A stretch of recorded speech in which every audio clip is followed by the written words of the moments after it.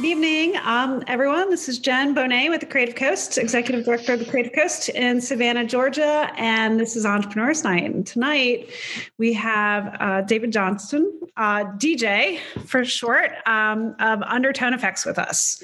So DJ, why don't you say hello, introduce yourself, and tell us a little bit about your background. Sure. Yeah. Hi. I go by DJ. David Johnson's my name. I am the CEO and creative director for UndertoneFX. We are, in short, we are an effects house that does effects for video games. So other studios contract us to do their effects for them. We've got a team of now about 10 guys and hiring.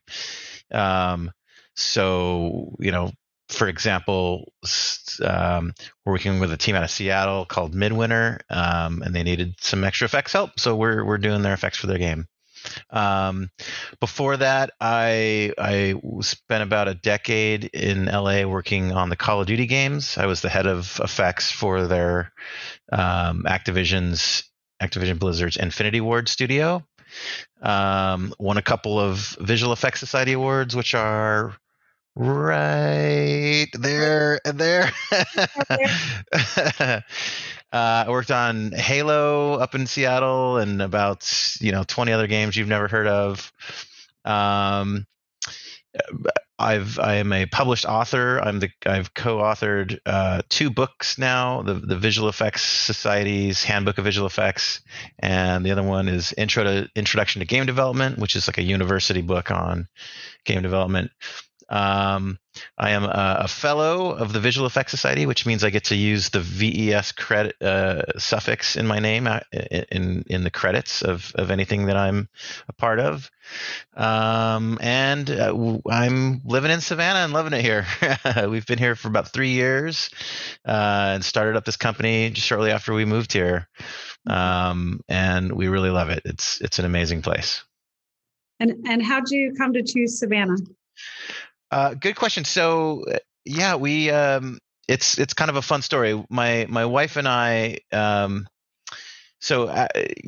a decade of Call of Duty, which is a big, massive budget production, after a decade, I was burnt out with the hours and and the crunch and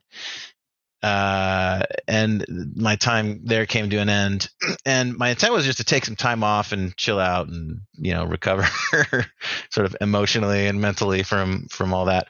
But after a while it was like, it's time to get a job again. So I figured we sort of looked at our finances and like, well, we're not retirement ready yet, but we were looking at, if we stayed in LA, I figured I'd go work at maybe Naughty Dog or Respawn or one of the other big studios and just end up doing the same thing again, crunching and, living for work and not the other way around.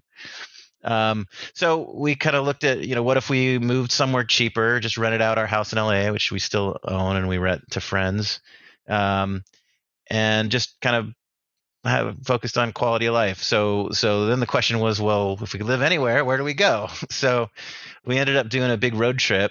Our first stop, she looked online at, Snapchats of people and videos and best of lists and, where's the quality of life, cost of living.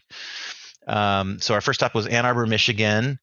We checked it out there, and then we were going to do it over a couple of weeks and fly to it. Most of it was kind of on the East Coast. But we ended up just turning it into a big road trip. We skipped out on our flight home and just rented a car and drove to the next stop, which was we stopped in Detroit and then upstate New York in the Finger Lakes, a little town called Watkins Glen, and just went all over the place. We ended up in Asheville, North Carolina, and several other spots. And we had already kind of picked out a place in Asheville. We really liked it there. It's a great city. And Savannah was our last stop right after that.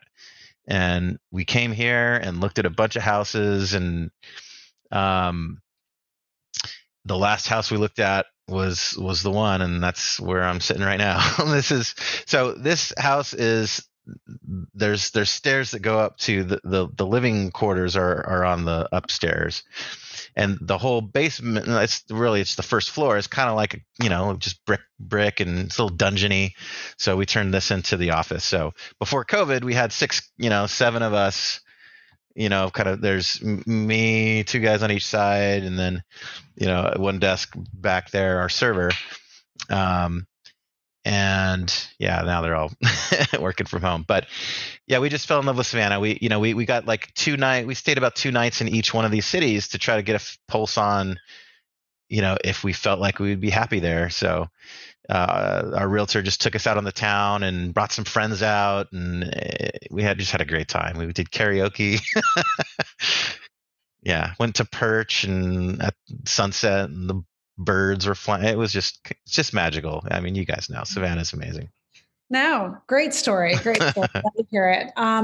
So, tell us a little bit about the origin story of launching this new company, UndertoneFX. Sure. It was kind of unintentional, to be honest. So yeah, after a decade of Call of Duty, I was burnt out, to be just direct. And yeah, honestly, the plan was like, maybe I'll take some freelance work here and there, and we moved out here just kind of, a leap of faith. And yeah, so I just started getting hit up by people that I'd worked with before. The first one was some friends that I worked with at Bungie. They do the Halo games, or they did. Now Microsoft does that. But anyway, so a buddy from that team who had gone off to start his own company. They got contracted to do a little Halo VR experience. So he's like, he hit me up. DJ, do you want to do Halo VR effects? Yes, that sounds awesome. I'll do that. So he little contract, just a couple of weeks of work. And then it just kept happening. Like I've just about never looked for work. It just shows up, right? Just people know that effects artists in games is a very niche and hard to hire discipline, which we're now taking advantage of. It's pretty helpful. So it got to the point where I was turning down work. I was getting contacted so much. Good effects guys for games they're all working at good big companies. So it's like a unicorn when one of them's free, and I was that unicorn for a bit, and it got to the point where I was just turning down work. So I'm like, well, SCAD's right here. They've got a killer effects program. They've got a killer games program. So why don't I try to get in with some of the professors and have them help me figure out who's just graduated. That's awesome. So I there was some open house thing they had at the end of the year for the semester at SCAD, where a couple of students showed off the work that they had just done for their thesis. They had what was that program called where they put them up and they gave them a year to like build a company and a project? SCAD Plus. Jen, was it you that turned me on to that? I forget who told me about it, but I may have. So yeah, I went there. Shut it down, but yeah, it's no more now. But Startup Week is this week, so we'll have 600 students starting on a startup project on tomorrow at 11 o'clock. Oh, cool. Amazing.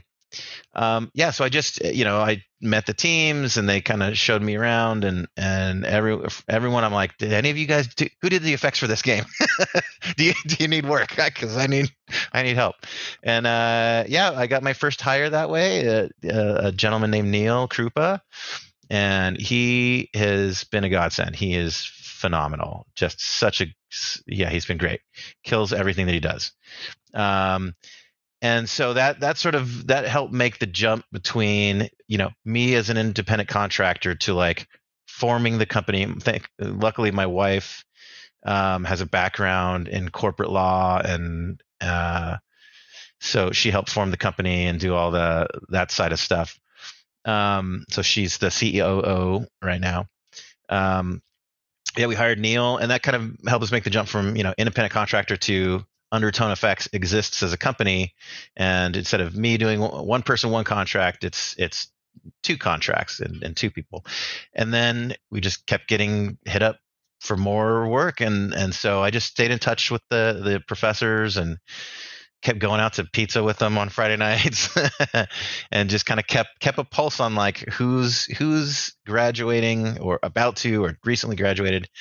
And so I'd have like a little like hook into, just an email or a contact or something with a person or two, so that when new work came in, I'm like, okay, I've got somebody ready to go. They are experienced enough in this stuff. They don't have a training specifically for effects in games. So I do have to sort of like bridge a bit of a gap and sort of train them up a little more on how this all works. But so yeah, we just kind of organically grew that way. Our first 4 or 5 hires were sort of college students. We're starting to hire. We just put out a job post today. I could hire 5 more people, in the next month. We've got enough. We're turning down work right now, so that's helpful. Yeah, we just started growing that way. Everyone was here in Savannah at first. We started hiring remotely now. We've got a guy out of Salt Lake, 2 guys out of California. Yeah, so we just kind of slowly built that way. My intent is to not really grow much more than this. I want to keep kind of like a small boutique studio and just be able to like manage all of the projects and keep tabs on them and not get too overwhelmed. But we could use a few more people. Yeah, very cool. It's I guess I'm going to ask a little bit more about the industry, because I'm a software person, not a gaming person or entertainment person. But it seems to me like when you're at Call of Duty, right, you were getting burned out and you had all these big projects, but it seems like a really big gaming company like that would have most of the resources it needs in house, or is that not true, or has that changed over time? Yeah, it has changed over time. I would say a decade, 15 years ago, there was not a lot of outsourcing in games. It's kind of had been linear growth over time though.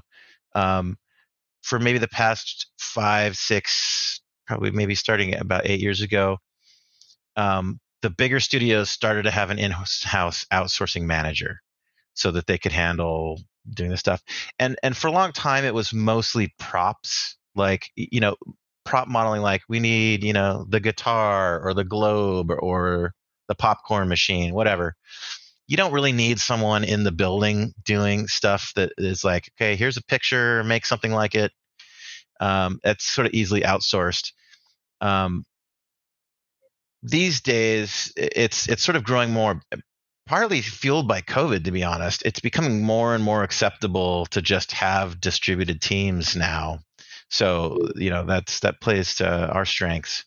But it's sort of grown from just props to now you have outsourced teams. There's a certain affinity out of Texas that does like we'll do your whole level or your entire multiplayer mode, and they have guys that are designers, and it's not just a prop model anymore. It's more embedded experience. And effects has sort of been one of the last dominoes to fall because it is so integrated with the designer. You can't send a picture of something and tell an effects artist go make that and then it comes back into the game.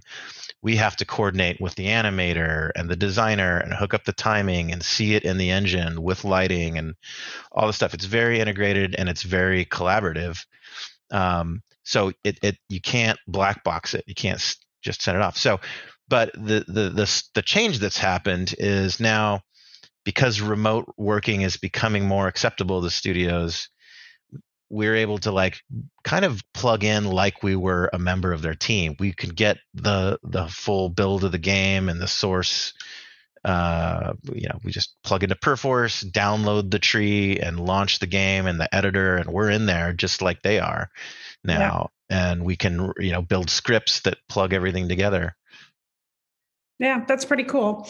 And what's kind of like the time span, the project life cycle of one of your projects? Like, how long does it usually last? Or sure.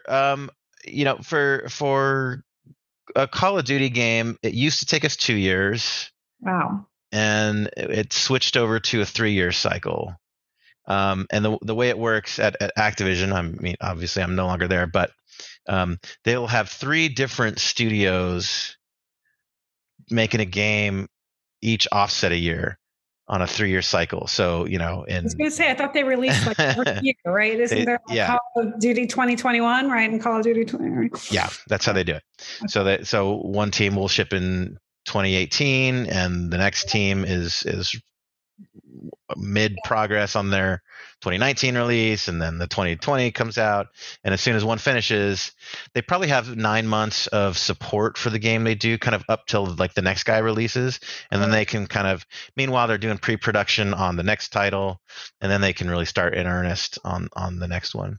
So that is kind of typical for a big AAA project. They can go as, some projects take 5 years. Some of the bigger Grand Theft Auto, they can go longer. There's games that have taken up to a decade to make, which is just absurd. But that's definitely an outlier. 2-3 years is common. One certain things, a year cycle is for smaller indie games that might be reasonable. Some sports games that do annual releases are on a 1-year cadence. But 2 or 3 years is typical. If it's a sequel, it's probably more like 2 or 3 years. If it's a brand new first time out IP launch, then you might spend more time, 4 years. We tend to contract. We're not there the whole. They don't need us the whole time, right? So we get contracts that range from. We've been on one project for about 1.5 years, is our longest. A lot of contracts are a couple of months of work. There's such a squeeze right now on effects artists. There's 3 other companies like ours that, I'm buddy. I know we all know each other. We're all buddies, and we're booked out for all of 2021 already, which is why we're hiring. Wow. That's good news. Yeah. How many projects do you run at a given time? Like, how many things are you juggling right now? Yeah, we bounce between 2 to 5 is typical. I think we've been up to 6 at one point, but that's a little crazy. Yeah, 3-4 is kind of a sweet spot. I personally supervise all the work that's going on by all the guys on all the projects. So that's part of why I don't want to grow much bigger, is I want to kind of keep it so I'm still able to do that. If we grew a lot more, it would be hard. Harder. It's already hard. No, yeah. Well, it's your brand, right? You're the Call of Duty guy. So yeah. You need to maintain that quality level. Yeah, for sure. It's very interesting. Very interesting.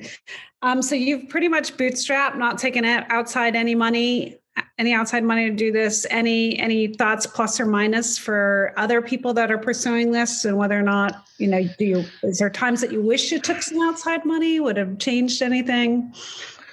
Yeah, we've taken 0 capital. And I love it that way. I think sort of, this is just sort of a philosophical thing. I think, capitalism, the word capitalism itself, and investment is, you get capital and to grow, and most companies are on that trajectory. We don't have aspirations to grow, and we don't have shareholders whose value we need to increase year over year. So we have the luxury of doing that. And yeah, it's nice to be debt free, and we're all just because we're just a services company. People, pay us, and we charge more, some amount more than it takes us to do the work. We've been cash positive the entire time. There's a little bit of a squeeze for us during the holidays when we have guys. We basically have thin billing months in December and January, but we still have to do payroll and everything. So we just make sure, to have a financial plan that we are, sort of growing the war chest so we can get through thin months, and if there's a drought, we haven't had a drought yet. We're constantly turning down work. So that's good. But I recommend it. Just company aside, just personally, working on Call of Duty had its, financial, upsides. One of which I was able to become, zeroed out in debt, right? My house is paid off, cars were paid, everything. And just the weight that is off your shoulders when that it has happened is pretty wonderful. And if one has the means to do that, like it's good. So I've just kind of extended that philosophy to the company too. I want us to be debt free. We just we buy software outright where we can instead of subscriptions, and we just try to keep a minimal burn rate. But yeah, having no debt is pretty sweet. Have you ever considered taking on a project for, obviously some payment, but also some equity? Would there be value in that for you to maybe have a piece of the game if the game takes off? Or yeah, there was one opportunity that came up like that, and it went a little south. We were considering it, and yeah, that doesn't come up much. So generally we work for hire company, right? We have a day rate. It's negotiable a bit. If they can afford our normal rate, then we do that, and if not, we try to work with them. And that's basically how it works. And although we have considered, if we have downtime and guys that are available, building our own game. So we do have sort of a product that we'd be coming to market with, and the thing that's kind of nice about that, which Call of Duty, they didn't call them royalties. They were discretionary bonuses for legal reasons. They called them that. Right. And if you leave the company, they're you don't get it anymore. But it's nice if you're part of something that's a hit, and to be able to the whole staff to be able to get rewarded for it is pretty great. So I think about that. Yeah, but we're so busy all the time, we don't have a lot of downtime. But I have in my head, maybe 5 years out, a picture of growing this into sort of two companies. One that's just doing what it is we do now, and then if we build enough war chests to be able to hire just a small team to run at making independent games for ourselves, that would be cool. Skunk Works Lab. Yeah. So what has your biggest challenge been? Biggest challenge. Let's see. A couple of things. Hiring is tricky. Like I said, it's such an in-demand field, and good guys and gals that are free are unicorns. So that's tricky. It isn't. You can't just. It's a problem you can't throw money at. Like it's. So yeah, when we get work and we don't, I hate. We've been doing it a lot lately, but turning down work is like, oh man, that's a really cool project I love to do, but we're just, we're booked for a year, so we can't take anything right now. Yeah. So it'd be cool to be able to snap our fingers and have, more effects artists, but it just doesn't work like that. That's been a problem. I'd say, for myself, just sort of like, focus and time management and attention. I that's something I've been working on, is being better at like having a to-do list. And one thing that we have is telepresence. So I've got a monitor right here, like Brady Bunch, with 9 people up on it, and we're all bantering all day and asking questions. And it's good to keep information flowing and keep us socialized in a remote world. But it can, it comes with distraction too. There's chatter and stuff. So turning it, quarantining time where I have it off, and I'm like, okay, I need to burn through my to-do list. And, I always have the emotional pull of like, oh man, there's that one thing I gotta get done, and that's been waiting. And, I always feel a little overwhelmed, but, I guess that's true of any, person running a startup. I assume. Being a CEO, an active CEO that's also kind of in the weeds with the team, right? Yeah, I'm trying to not book myself anymore on assignments.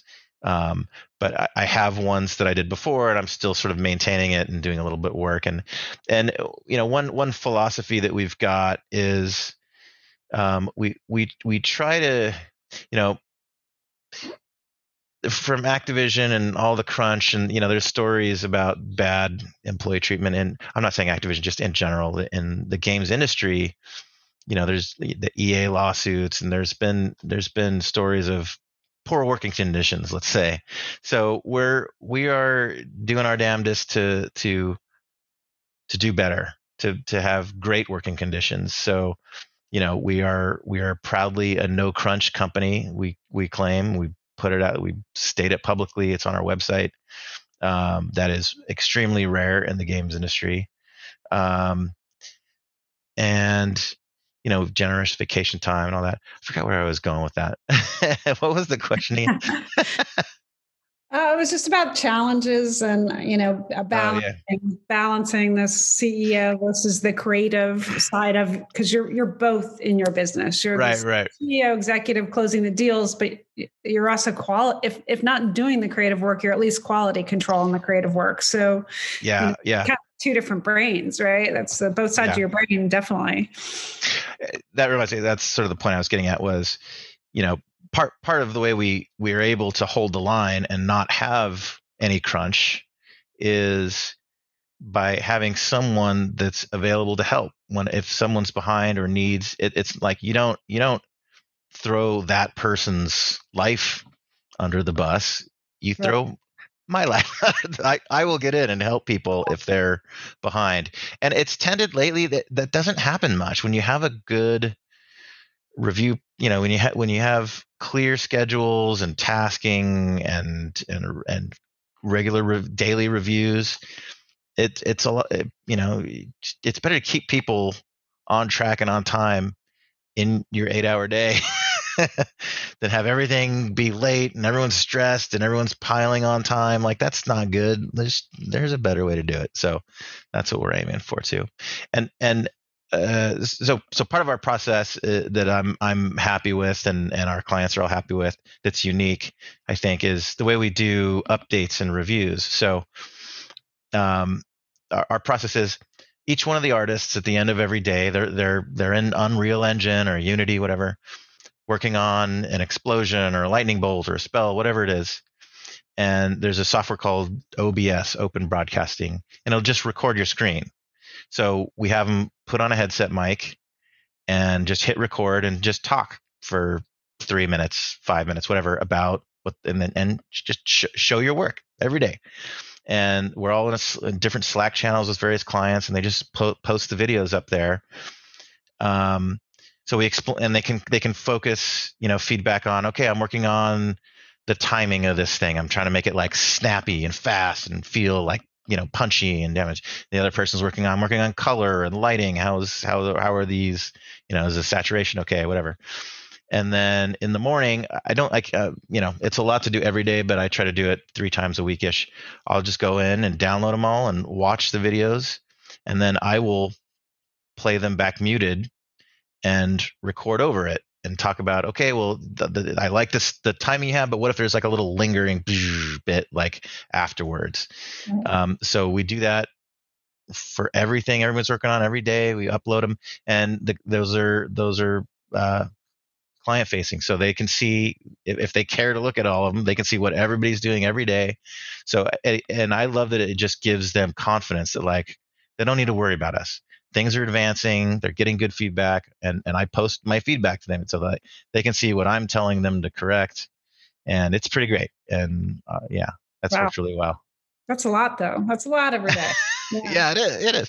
But it's the form, it's pretty easy for them, because they're just, if our workday is done at 6:00, just come, 5:50. They're like, all right, bye, I'm going to go record now.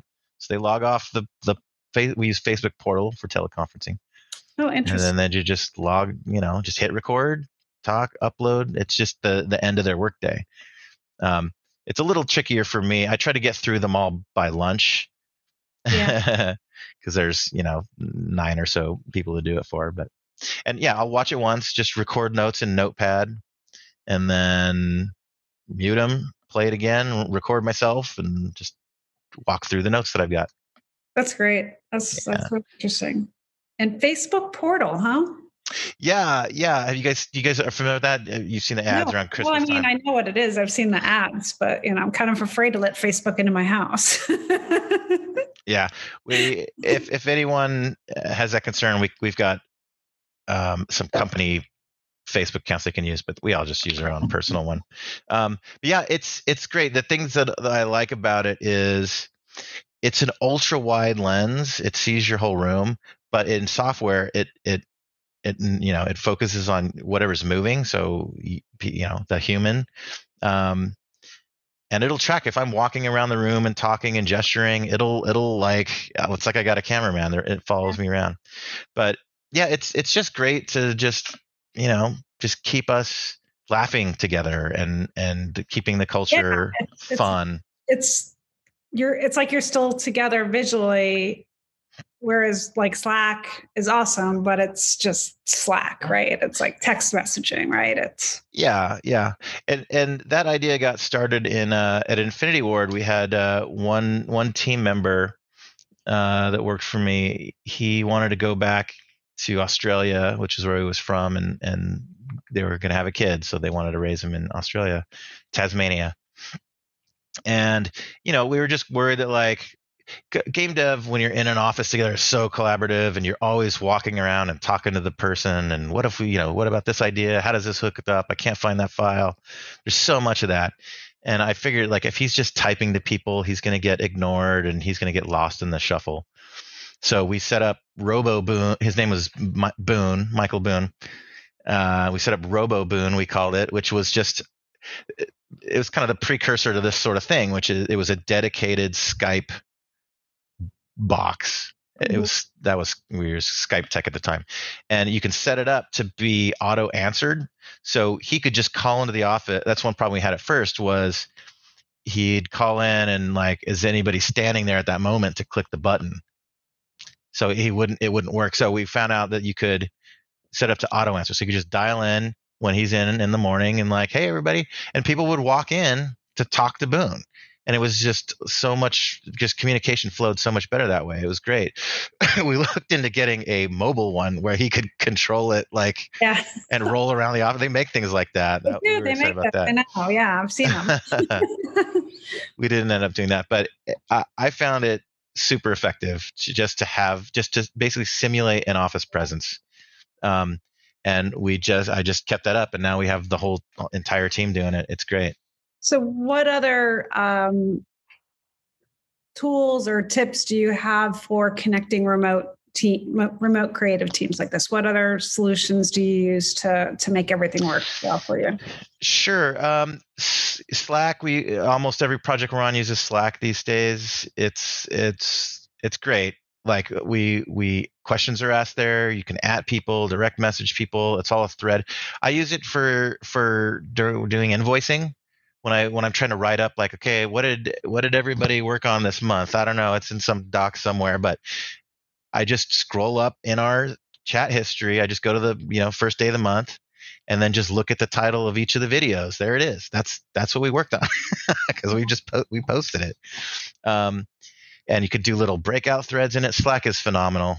Yeah, let me look at one of my other Perforce for source control. I don't know if you guys are familiar with that, but we have our own internal Perforce server as well. That's on an SSL, a secure connection.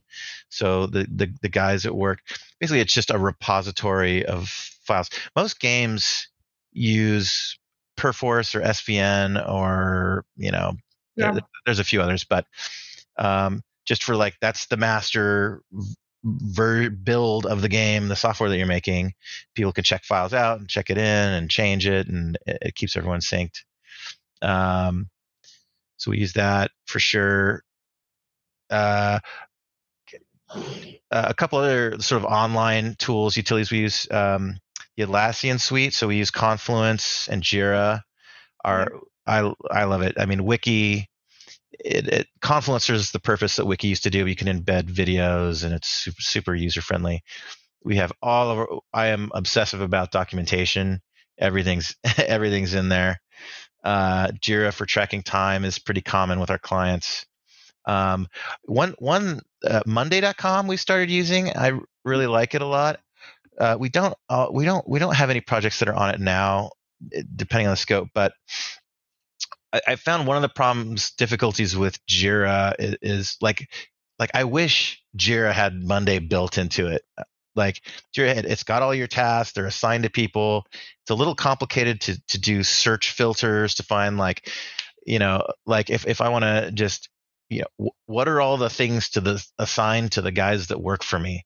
You Right. can set up dashboards for that. But one question that I have not seen a good way is like, well, who's overbooked right now? And Monday is great at that. We just put in like, okay, here's all the thing, and it's kind of stupid that we're like, it's redundant, right? It's all entered in Jira, but now I'm all entering it all again in Monday. And I think maybe they do have a thing now that Yeah, I'd look at pairs Zapier. them. There's probably a way to push Jira tasks I'll, to Monday through Zapier. yeah, I'd be surprised if they didn't have that at this point. But yeah, to just see like, okay, Yeah, here's your schedule from these days to these days. And the problem that it solves is like, okay, so we're on a month-long sprint and you've got 5 tasks and we've added up the days. But I think and ours day to day is like, okay, I've been assigned 5 days on this. Oh, and I've gone long, and you don't really see what the knock-on effect is that. But if you see like an entire line of like these are the things that are lined up, and you can see that like if you go late on this one thing, all Everything. all this shit starts going over the line, and like, oh no.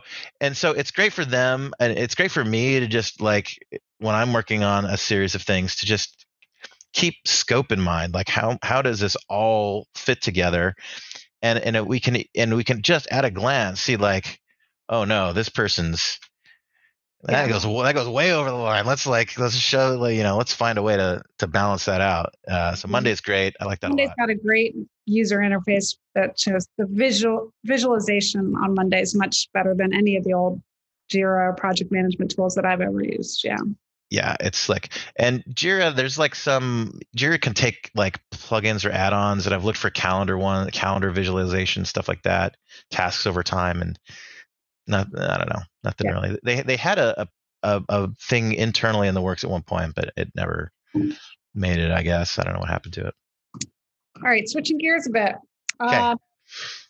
What my view of entrepreneurs is that that really different people have different views of success. So, what does success look like for DJ and UndertoneFX? Yeah, that's a good question. Success for me means that the people that work for me are satisfied with the work that they're doing, pleased with the results that they're getting, and enjoying their lives. Awesome. Love that. That's my short answer. I love that. I don't really care. I mean, look, we've done I've got a house here and a house. We've done fine. My wife and we've Call of Duty has treated us well. So I'm not too concerned about growth or financial whatever. We live happily and comfortably. So yeah, I want to see that the people that work for me feel valued and treated well and happy. That's what I care about. Very cool. Very cool.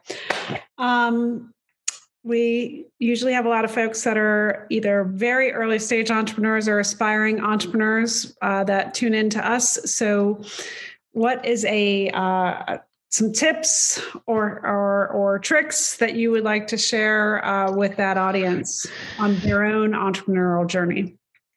Sure. Like, I mean, the way I got started is I don't know how to replicate that, right? Like, I built here's some seeds that I planted that bore fruit way down the line. I didn't intend. There was no plan for me to start this company, right? It just kind of happened. But there were some things that I did years before that made it a hell of a lot easier, and that was, I am I am fairly well known by all the people that do have my similar job title. Effects artists in games. There's a few thousand of us in the world, and most of them, there's a few names out there: Andreas Glad and Keith Garrett and Wyeth Johnson, and I'm probably one of those names, right? So how did that come to be? It doesn't happen by accident. And part of the journey, how did I end up on Call of Duty, for one? Well, excuse me. There was work on the biggest thing in the world. That's Work hard. I'll do a great job so that everybody knows you. Right. Win a couple of those awards too. But there were things that led to that. Right. It was, I think, a couple of like philosophy of life things can open doors like that. One, I think I was always open to, like, I had arranged my life such that it was fine for me to move around and take whatever the best opportunity was. It's sometimes one can get settled down and not have that opportunity. So, and both are perfectly reasonable ways to live your life, but one of those did lead to this, ending up working on a Call of Duty game. Two, I think I had, when you take a job and when you interview, there is a unique opportunity at those moments in time, that one ought to maximize, and there's ways you can do that. I think, early in your career, so say I'm speaking to, for example, a SCAD student who's just getting out of college, who wants to have a glorious career over time. Don't stay at the same place forever, right? Like, I think, when you graduate school and you start a job, you have set yourself on a salary trajectory of, like, you're going to get so much 3% raise over time, right? It is when you change jobs that you go bank. You generally get 15 to 20% more every time you change jobs, and do it several times early. So instead of 3% forever, you just went, 15, 20 more, 15 to 20 more. And now you're pointed, like, up instead of sideways. So do that. You will get title bumps, you'll get salary bumps, and the types of projects and studios that you work on can have more prestige over time. And that's a way, not everybody gets there, right? But plenty of people do. Like, there's a lot of big games out there, and there's a lot of positions. And so if you play your cards right, you're gonna head there. So that was part of my, just pattern that led to success in a way, I think. And then the second thing that I did was, I helped start the community. Like, there are several resources for effects artists in games. There's realtimevfx.com. There's a Real-Time VFX Facebook group, which I started about 10 years ago. There's now a Discord channel, which all of us are all talking to. Like, every effects artist in games is in this Discord channel, asking each other, like, okay, if I hook that node up to this thing and Unreal, like, why isn't it doing this? So we all talk together. We know each other. We all post jobs in these channels, and I am one of the people that created all of those. Right. I'm a co-founder on the website. I'm in the Discord group.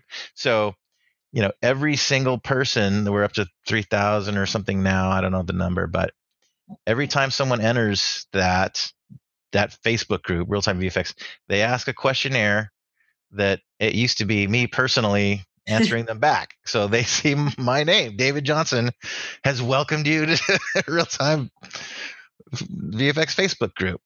And years ago, after Call of Duty was treating me nicely at the big conference every year for video game developers, E3, I started hosting a party every year, and it was informal, like 20, 30 people in the beginning for years, and I just paid for it out of pocket.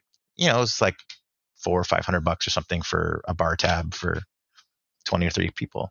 So I did this every year for years, and then it kind of like at a certain point it started to snowball. People were like, people wanted to sponsor it, and more people wanted to come, and so we started renting out venues and getting thousands of dollars instead of. So people know me from that, and just doing talks in for SIGGRAPH, and being in the VES, and like all this stuff. Just be active and involved in more than just your job. Be active and involved in the community of people that do what you do, and yeah, that's part of why my name is, the most generic name in the world, David Johnson, is pretty well known in this little circle that is our discipline. So those things together, like one was sort of being smart about where I worked and when I stopped working there and when I moved on, and how I selected the next job. I'll give one tip too during the interview process. If you're interviewing at multiple studios, interview at the one you want to land at the most last. And the reason for that is a couple things. One is you'll get a couple of offers ahead of it, so you're not going into your dream job interview nervous. They're like, oh, please give me that. Like, I'm so fucked if you don't give me this job. Excuse my French. You can be relaxed. You can be confident that like you are free to turn this down if it is not like if they give you some dumb offer or whatever that's like you're like, well, these guys are telling me. It gives you can go into it with more confidence, and if you can just kind of order them. You can't always do it because flights and everything, but order them from like I care the least to I care the most about, and generally every time you go interview somewhere and you meet people and you shake their hands and you look them in the eye and they tell them your story and they like you and you like them, you're gonna walk out of that being like, man, that was great. Look at the cool stuff they're doing that they showed me. I want to work there. And then you go interview at another place a few days later. Oh, forget about that. These guys are really like every time you're going to want to go to it. Yeah. And every time ask for more money instead of, remember that 3% trajectory, 15%, get a couple of those bumps in one interview cycle. Interview somewhere and say, okay, well, the rate I'm expecting is, X. And then be like, well, I've already got an offer for this, so I'm looking for this. And then like, but even in one interview cycle, bump it up a couple times. That's pro move right there. And then you end up at your dream job, the company that you wanted to land at the most, with the highest salary possible. That's how you do it. Yeah, I feel like I've done really bad now. I feel poorly for myself because the most recent jobs I've taken pay a lot less than my previous jobs. So. Oh man. Well, and look at it, and it's not about that. Mine's about building communities. So yeah, and it's not all about. Don't always pay money. Yeah, it's not all about the. It's not entirely about the dollar signs. There's more important things that I'll tell you. When I went to Infinity Ward, they were not the highest offer that I had. I had offers for, I interviewed at 9 places on that job change. I had 7 offers, and Infinity Ward was not the highest one. But and they were not a big studio at the time. They had shipped Modern Warfare 2, which was well received. It was not a blockbuster. It was not a big, huge hit at that moment in time. But of all 9 places that I interviewed at, they were the only studio whose game I had played start to end. I had played Call of Duty 2 and thought it was great. So I just kind of knew that these guys knew how to make something good. I didn't care. I didn't know that it would be a blockbuster. And I felt like the guy that interviewed me, his name's Robert Gaines. He's a phenomenal effects artist. Just kind of the stuff he talked about in the interview, I just knew that I would learn a lot from him, and I really did. I really learned a ton from this guy. So yeah, I was happy to take less money for things like that. Awesome. We have just a few minutes left, so I did want to throw it out there. Mark usually asks some pretty good questions. So, Mark, do you have any questions? Yes, excellent discussion, David. Sounds like you have a remarkable experience. My parents met at the University of Michigan in Ann Arbor, and that's where I was born. Oh, wonderful. Yes. Cool. My father also worked for IBM, and we lived in Hyde Park, New York, northern okay. New York area. I have a few questions, and these are more technology related. Sure. Well, business as well. Given that gaming effects development is labor intensive, what opportunities exist to automate product creation using, let's say, AI, machine learning, some of these other technologies? Yeah, that's a great question, and one that is sort of on the tip of people's tongues these days. There's a few flavors of that. So before AI and neural networks, machine learning, we're looking at more sort of traditional methods of efficiency gains now. One is just shared assets. So if we make an explosion once and then we get hired to do it again, well, we've already got these things that we made. So can we just kind of reuse assets? Can we build out libraries? One thing that's a little tricky business-wise doing that is when you get hired to make content, bespoke for a company, the licensing of it is such that like you make it for them and they own it, right? So if we have our own internal library and we're reusing it, and I don't know, there's a little legal shenanigans there, but yeah, that's a great question. So I have my eye on it, and I just did another interview where I was asked about the future of effects, and that was one of the things that I brought up is, so just to get a little technical, NVIDIA's got some tech now with their 3090 cards. I forget the acronym, DLSS or something like that.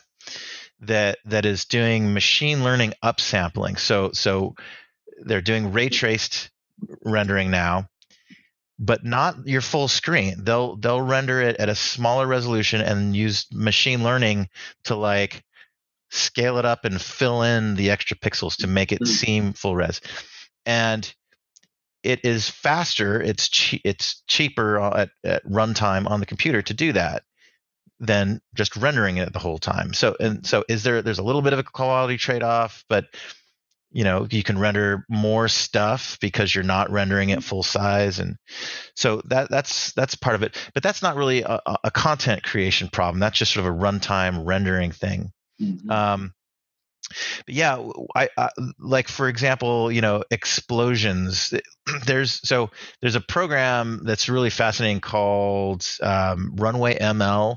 That's kind of a machine learning aggregation environment where people who are developing visual machine learning tools are plugging them into this, like, it's kind of like an ecosystem or a platform or something. I don't know the best way to describe it, but you can take video and run it through this one, and then it goes up to the cloud and you get it back with foreground background separation mats pulled off of it, something you now did not have to do manually. And yeah, so like for our job specifically, like, what if you didn't need to render a whole effect, but using kind of those same concepts, those ideas, where what if you could just simulate, like, okay, I want the explosion to be, this shape and move in this fast. I could do it kind of in a low res way where we're not really authoring the whole explosion anymore.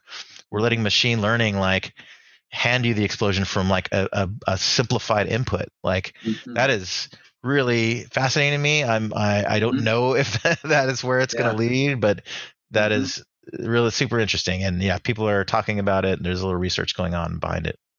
Yes. It seems that you're walking the line between true artistic creation, making it unique and individual, versus something that's plagiarized. Yeah. Yeah, a little bit. Mm-hmm. Yeah. And we use libraries of filmed explosion footage from time to time that we license, and we're actually partnering with a company that's to help them bring those to video games, so that other effects artists can use them. That's a whole nother story. I have a question regarding Call of Duty, your experience there. From Wikipedia entry, it says that the first in the series was released in 2003 and the latest release in 2020. It says it is also the most successful video game franchise created in the United States and the third highest grossing video game franchise of all time. That's quite impressive.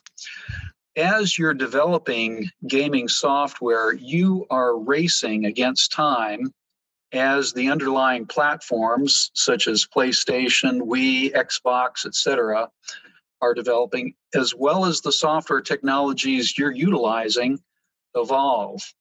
What advice do you have in pacing development and software releases? That's a good question. Yeah, there's a couple ways to look at it. That we call it what's the term that we use? A generation jump year is a thing where, remember we talked about there's, for Call of Duty anyway, there's 3 studios on a 3-year cycle, and so this is a generation leap year. So we just got the PS5 and the Xbox One X, neither of which I have yet, and I'm frustrated by that.